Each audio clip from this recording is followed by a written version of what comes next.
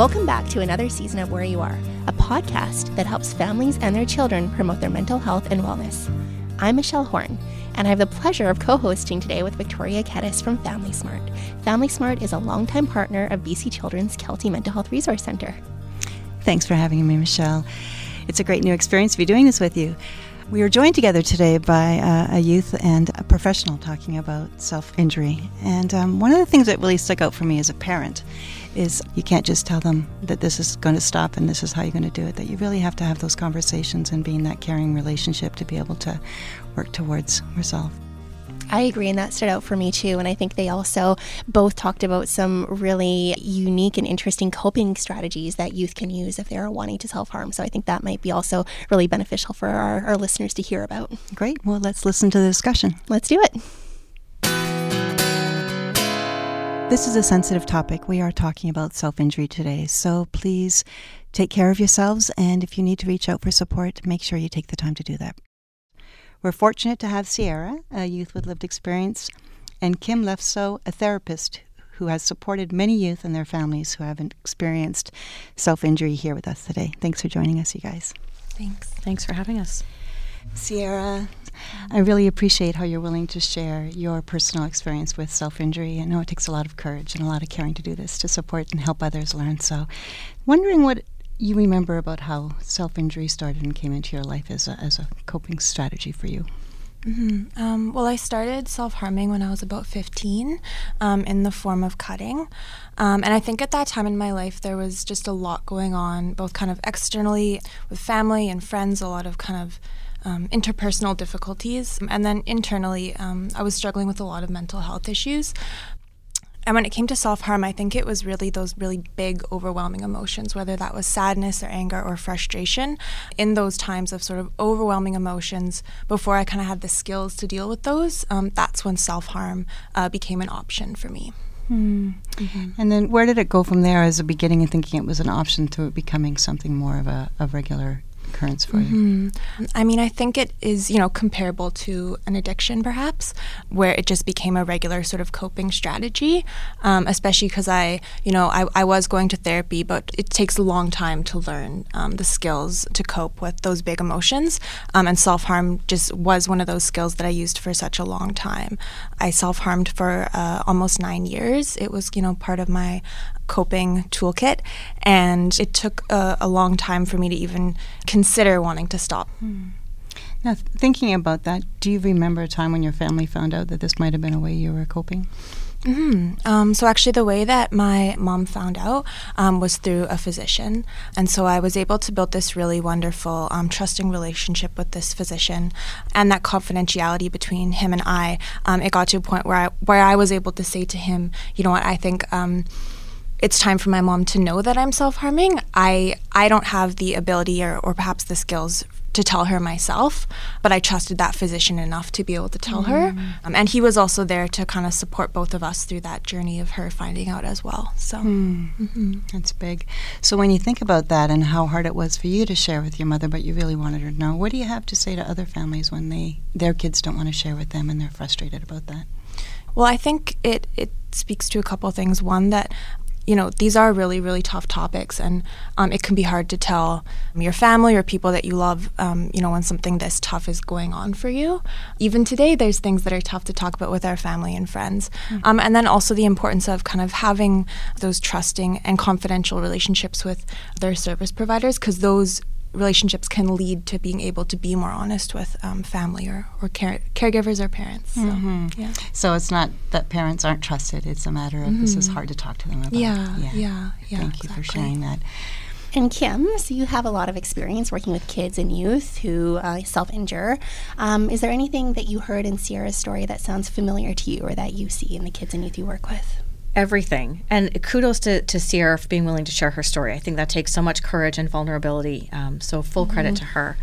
Yeah, there's so many kids that are scared to share what they're going through, even with a service provider that hopefully they trust, because they're scared of what the response is going to be. So I certainly would encourage parents to take a breath, to realize that the fact that their child is reaching out to anybody is what they're looking for. You know, as a mom, obviously, I would hope that my kids would reach out to me, but I'm also realistic enough to know that that may not be the case, because sometimes parents are the last people, because, you know, kids don't want to let us down, or feel like they've disappointed us, or any number of reasons. And so for me, I always just try and encourage my students, you know, to reach out to somebody. If I'm not it, that's okay. But find somebody, hopefully, you know, a doctor, a school counselor, a trusted neighbor, an aunt. There's so many different people that you can reach out to. And hopefully those people will have appropriate responses for you. And I think, thank you. And I think that self-injury can be really difficult for parents or caregivers to kind of wrap their heads around. Yeah. Can you just, taking a step back, just kind of explain what self-injury is and a bit about why youth might self-injure? As Sierra alluded to, self-injury or self-harm really is, it's a coping skill, a maladaptive coping skill, so not a healthy coping skill, and can very easily become an addictive behavior. So we view it generally like any other addiction. It's not just a kid problem. We know that about 1% of the entire population actually engage in some sort of self-harm. Statistically in BC, we're at about 18% for our youth. But certainly they can, you know, the kids start to self-harm when they're feeling out of control, when they don't know what else to turn to, when they're feeling lost, when they see a friend who's trying it maybe and it helps for them. There is a biological component, you know, when we talk about cutting, you know, releases endorphins, which lead to that same kind of positive brain chemistry that is like a natural high. And so certainly when kids first start, there's a positive benefit to their brain. And so that's where it starts. Like any addiction, eventually you have to do more or do it more intensely to get that same high. We talk a lot about cutting with self-harm. I should mention that cutting is not the only form of self-harm. It's by and large the most common. We're looking at about 86% in BC of all self-harm is cutting. But certainly there's other ones, burning, erasing, which is something we see in some of our younger kids where they literally will erase the top level of skin. Intentional hair pulling, picking at scabs. There's any number of things that can fall into this, but by and large cutting is definitely the number one. Yeah, and I think that one of the things that parents sometimes struggle with or aren't sure about is the difference between this self-injurious behavior and potentially a suicide attempt. Can you speak to that? Yeah, that's probably the scariest thing for parents, because most people understandably equate self-harm with suicide. Well, if my child is cutting, they must want to die. Sometimes that's the case. Sometimes kids who are cutting are also suicidal. Sometimes kids who are suicidal also are self-harming.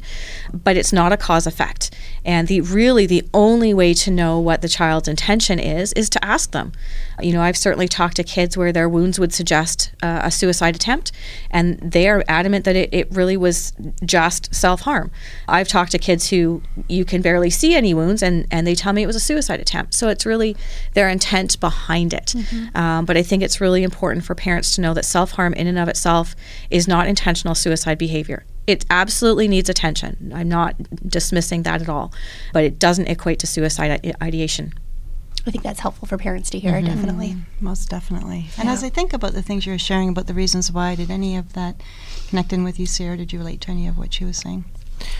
Yeah, I mean, I think there's so many different reasons why kids and youth and adults self-harm. And I know for myself too, you know, over the sort of 9 years that I was engaging in that, at different points there was different reasons. And definitely, you know, especially when I was feeling those big emotions of fear or sadness, it was like an instant relief. And then, yeah, for myself, you know, I did deal with, you know, suicidal thoughts at certain points over my journey, but self-harm for me was never a suicide attempt. Thank you. And so in thinking of that, as a parent and in parents that I've talked to over the years and supported, the whole idea of talking to our child about self-injury is really scary. We don't want to push them away from being able to speak to us, and we know that trust is really hard when it comes to talking about these hard things. So were there people in your life that tried to talk to you about this, and what worked and what made sense when they were having those conversations with you? I think I spoke to that trust I had with this physician, and I think that is so important to try to build up that base of trust and connection, and then you can sort of ask questions once you have that trust built. And then I think you mentioned asking, and that was a big thing too, is, you know, having parents or service providers ask, like, what would be helpful for you right now? What can I do? and even why are you doing this? Or I think you mentioned like asking, are you having suicidal thoughts? Is this a suicide attempt? So I think asking questions is a really big part of how you can help a young person. And if I can jump in there, I would just add, as a parent, start from a place of caring and concern. I'm noticing these things. Can you tell me about them? It's really easy as a parent to jump to fear and to judgment and to stigma, but just if you can come at it from, hey, like I've noticed these marks on your arms or whatever you happen to have noticed. I'm worried. I care. What can you tell? Are you willing to talk to me? And if not me, then who do you think you might be willing to talk to? Just to open the conversation, because as a parent, the hardest thing may be that the child chooses that you're not the person to talk to, but being willing to get them to someone. If you come from a place of care and concern, you open the conversation a lot more. You're listening to Where You Are. I'm Michelle Horn. Co-hosting with me today is Victoria Kettis from Family Smart. Coming up, we'll discuss some specific strategies for parents and youth whose lives are touched by self-injury. What if a youth does come to a caring adult, whether it be a parent or a teacher or a health professional? Do you have some tips or suggestions? Well, for me, kind of there's two prevailing thoughts there. My first thought is when kids are willing to tell me, I generally start with, hey, I really appreciate you being willing to share this with me. Are your cuts healing? Are they still bleeding? Do we need to have them looked at? And kids are usually pretty honest at that point. Once they've shared that this is what's happening for them, and experience that you're not going to, freak out. And for the record, if you are going to freak out, do it in your head, not on your face. And that's okay. But our face needs to stay as neutral as we can. And so I want to make sure that they're medically okay. And then beyond that, for me, it's not really about the cutting or the self-harm behavior. It's about what's driving that. Is it anxiety? Is it depression? Is it anger? Is it fear? Is it sadness? Is it feeling alone? It's the feeling behind that, and probably even more so, it's the trauma that's behind it, because there's usually something that's happened that's driving it. And as I said, that may be a mental health something. There may be more to it. That doesn't always come out in the first conversation, but it's not about the coping skill. It's about the thing that you need to cope with.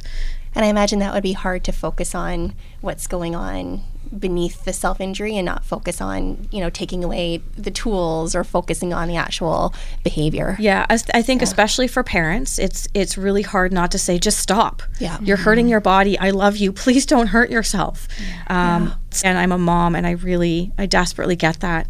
But I think we really need to be aware that if we take away that coping skill, however unhealthy we may know it to be, if it's the only coping skill that's stopping someone from getting to the place of wanting to think about suicide, we can't take it away from them. And I've had students where that's been the case. Someone has told them they just have to stop. And they say, well, now what do I do? And so then they get to the place of thinking about suicide. And so it's really important to help them find alternate ways of coping, which goes back to what Sierra said about the why. Why are you cutting? If you're cutting because you're angry, then telling you to go and have a hot bath is not going to help. If you're cutting because you're angry, we need to do something to help cope with the anger. So generally a more physically active kind of thing. Can you talk a little bit about what might help? For kids who are angry, we talk about going for a run, or if you get, a lot of newspapers delivered to your house, taking stacks of newspapers and trying to rip them. For some kids, just really scribbling really hard can work. But generally, it's the more active physical things, kids that have a punching bag. I had a group of grade 12 boys actually once tell me that they threw clothes into a garbage bag and tied it shut and then beat it up. What a great way, super organic thing coming from these boys. So just finding things that sort of match with the emotion that's going on. I've got kids who, they need to calm down. They get so overwhelmed with the anxiety and stress that they just want to cut, because then it brings focus. And so, I often will suggest yoga because it's really good for focus. But I've got some kids who there's no way you're going to convince them to do yoga. And so it's working with them and what works for them. They are wealth of information beyond what they give themselves credit for.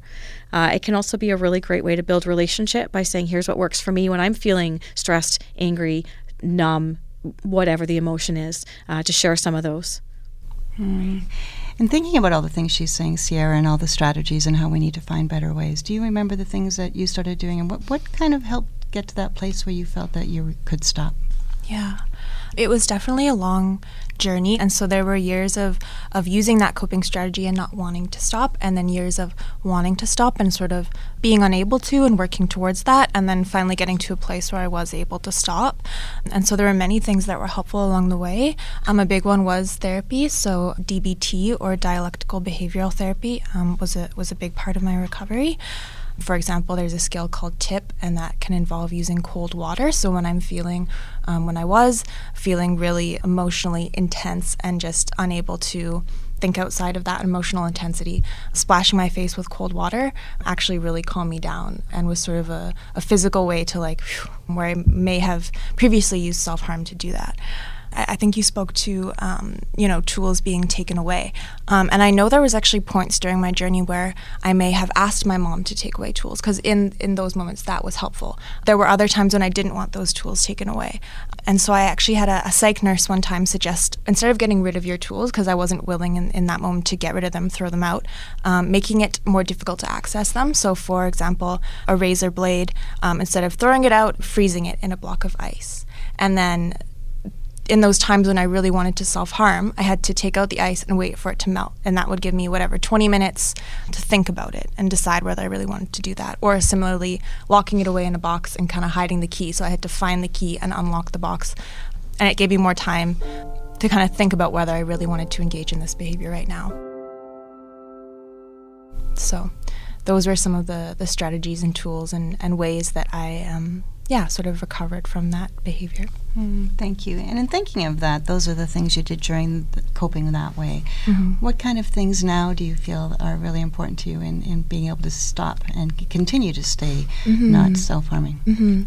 After years of working at it and being able to stop, I'm at a point now where I can say that it doesn't feel like it's even an option, because I've been able to abstain for it from so long that there are times when I'm still feeling really worked up, let's say, and it kind of crosses my mind, but I'm like, no, I haven't done it in over a year and a half now, and what other tools can I use? So I think just getting older and finding meaning in my life and the work that I do, able to reach a place of sort of growing up and finding independence and doing important work and feeling good about myself and the work that I was doing, as well as having, I had many supportive people along the way and continuing to have those supportive people. So my mom is still a big support, my partner, my friends, learning how to lean on those supports in healthy ways.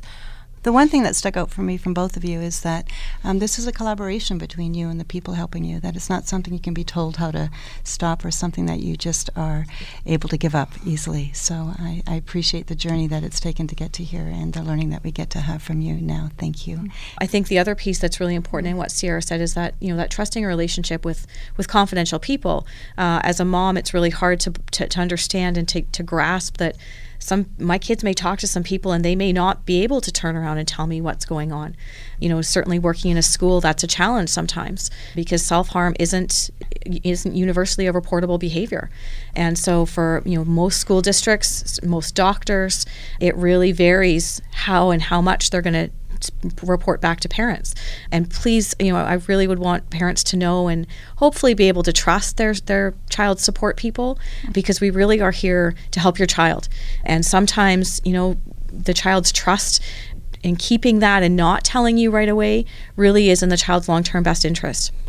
As a mom, I struggle with that. It's hard, but it really, those trusting relationships, like Sierra was saying, if that physician had broken her trust and shared with your mom before you were ready, things would have come out very differently, and the relationship with mom is very different. And for a child or youth who is self-injuring, for either the parent or the other supporting adult who's supporting them, what are some ways that they can start to have that conversation with them? A lot of it will depend on the state of your relationship with your child, but certainly, to me, it really always starts with that place of caring and concern. I've noticed this behavior, I've noticed these marks, I'm really worried about you. Can we talk about what's going on for you? Choosing the right time and place, before you're both rushing off for school and work is not the time to open this conversation. Hopefully that's obvious. But to be able to sit down and have this conversation and from a completely non-judgmental place, just I'm worried about you, and, can we talk about this? Or do you want to stop? Like Sierra said, she didn't want to stop for a while. So, okay, how can I help you in in the harm reduction aspect. How can we minimize the physical harm to you? Maybe there's something you're willing to try for 15 minutes before you choose to cut, just to give yourself that break. And obviously, I would really encourage parents as well to look into finding service providers, whether that's at the school, whether that's a doctor, whether that's a therapist in the community. There's a lot of options. If you have a doctor that you trust, start there. If you've got a therapist that you trust, start there. If you've got a school counselor or school teacher, really anyone at the school that you trust, start there. It's okay to try multiple people. It's okay to question, did they ask you questions about self-harm or did they skip over it? It's okay. Parents, respect your kids, trust your kids. Mm-hmm. They'll open up with the person who's the right person. But it's a hard one to navigate alone. So both for you and the child, I think having some community or social supports is really important. Kim and Sierra, if parents and youth aren't quite ready to go and see their family doctor or reach out to someone at school, are there any other online or phone resources that you would recommend? So one of the websites that I tend to recommend a lot is youthinbc.com. It's got some online chat features. It's based in BC, which is fantastic. Tons of reliable information for teens and for parents. And there's a couple good apps as well. Virtual Hope Box is out of the US, but it's a really neat app that's got some really good coping strategies in it. But the best part is there's an actual virtual box where you can upload reasons to stop harming, reasons to keep living if you're at a point of suicide, things that make you happy. Because when you're dealing with those big emotions that Sierra talked about, you can't stop and think about what's positive. So to have it 2 clicks away on your phone can be really positive. Calm Harm is another one that a lot of my students have told me they really like, which is another app. And they're both free. And, if you're a parent or a young person who doesn't know where to start, you can also reach out to the Kelty Mental Health Resource Center because there are supportive people there that can really help you navigate the system. So you can reach out to the Kelty by email, by phone, and you can also drop in person.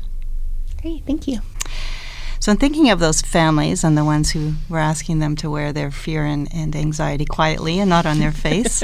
Hard thing to do and something that we know makes a big difference because how kids see us show up really does impact what they're going to say to us next. So how can we as parents, what kind of things can you share with us that can help us manage our own anxiety and fears around what our kids are doing and how scared we are? Oh, the first thing I would do is the same thing I tell my students to do, take a breath. When I say to students, are you self-harming or can we talk about it?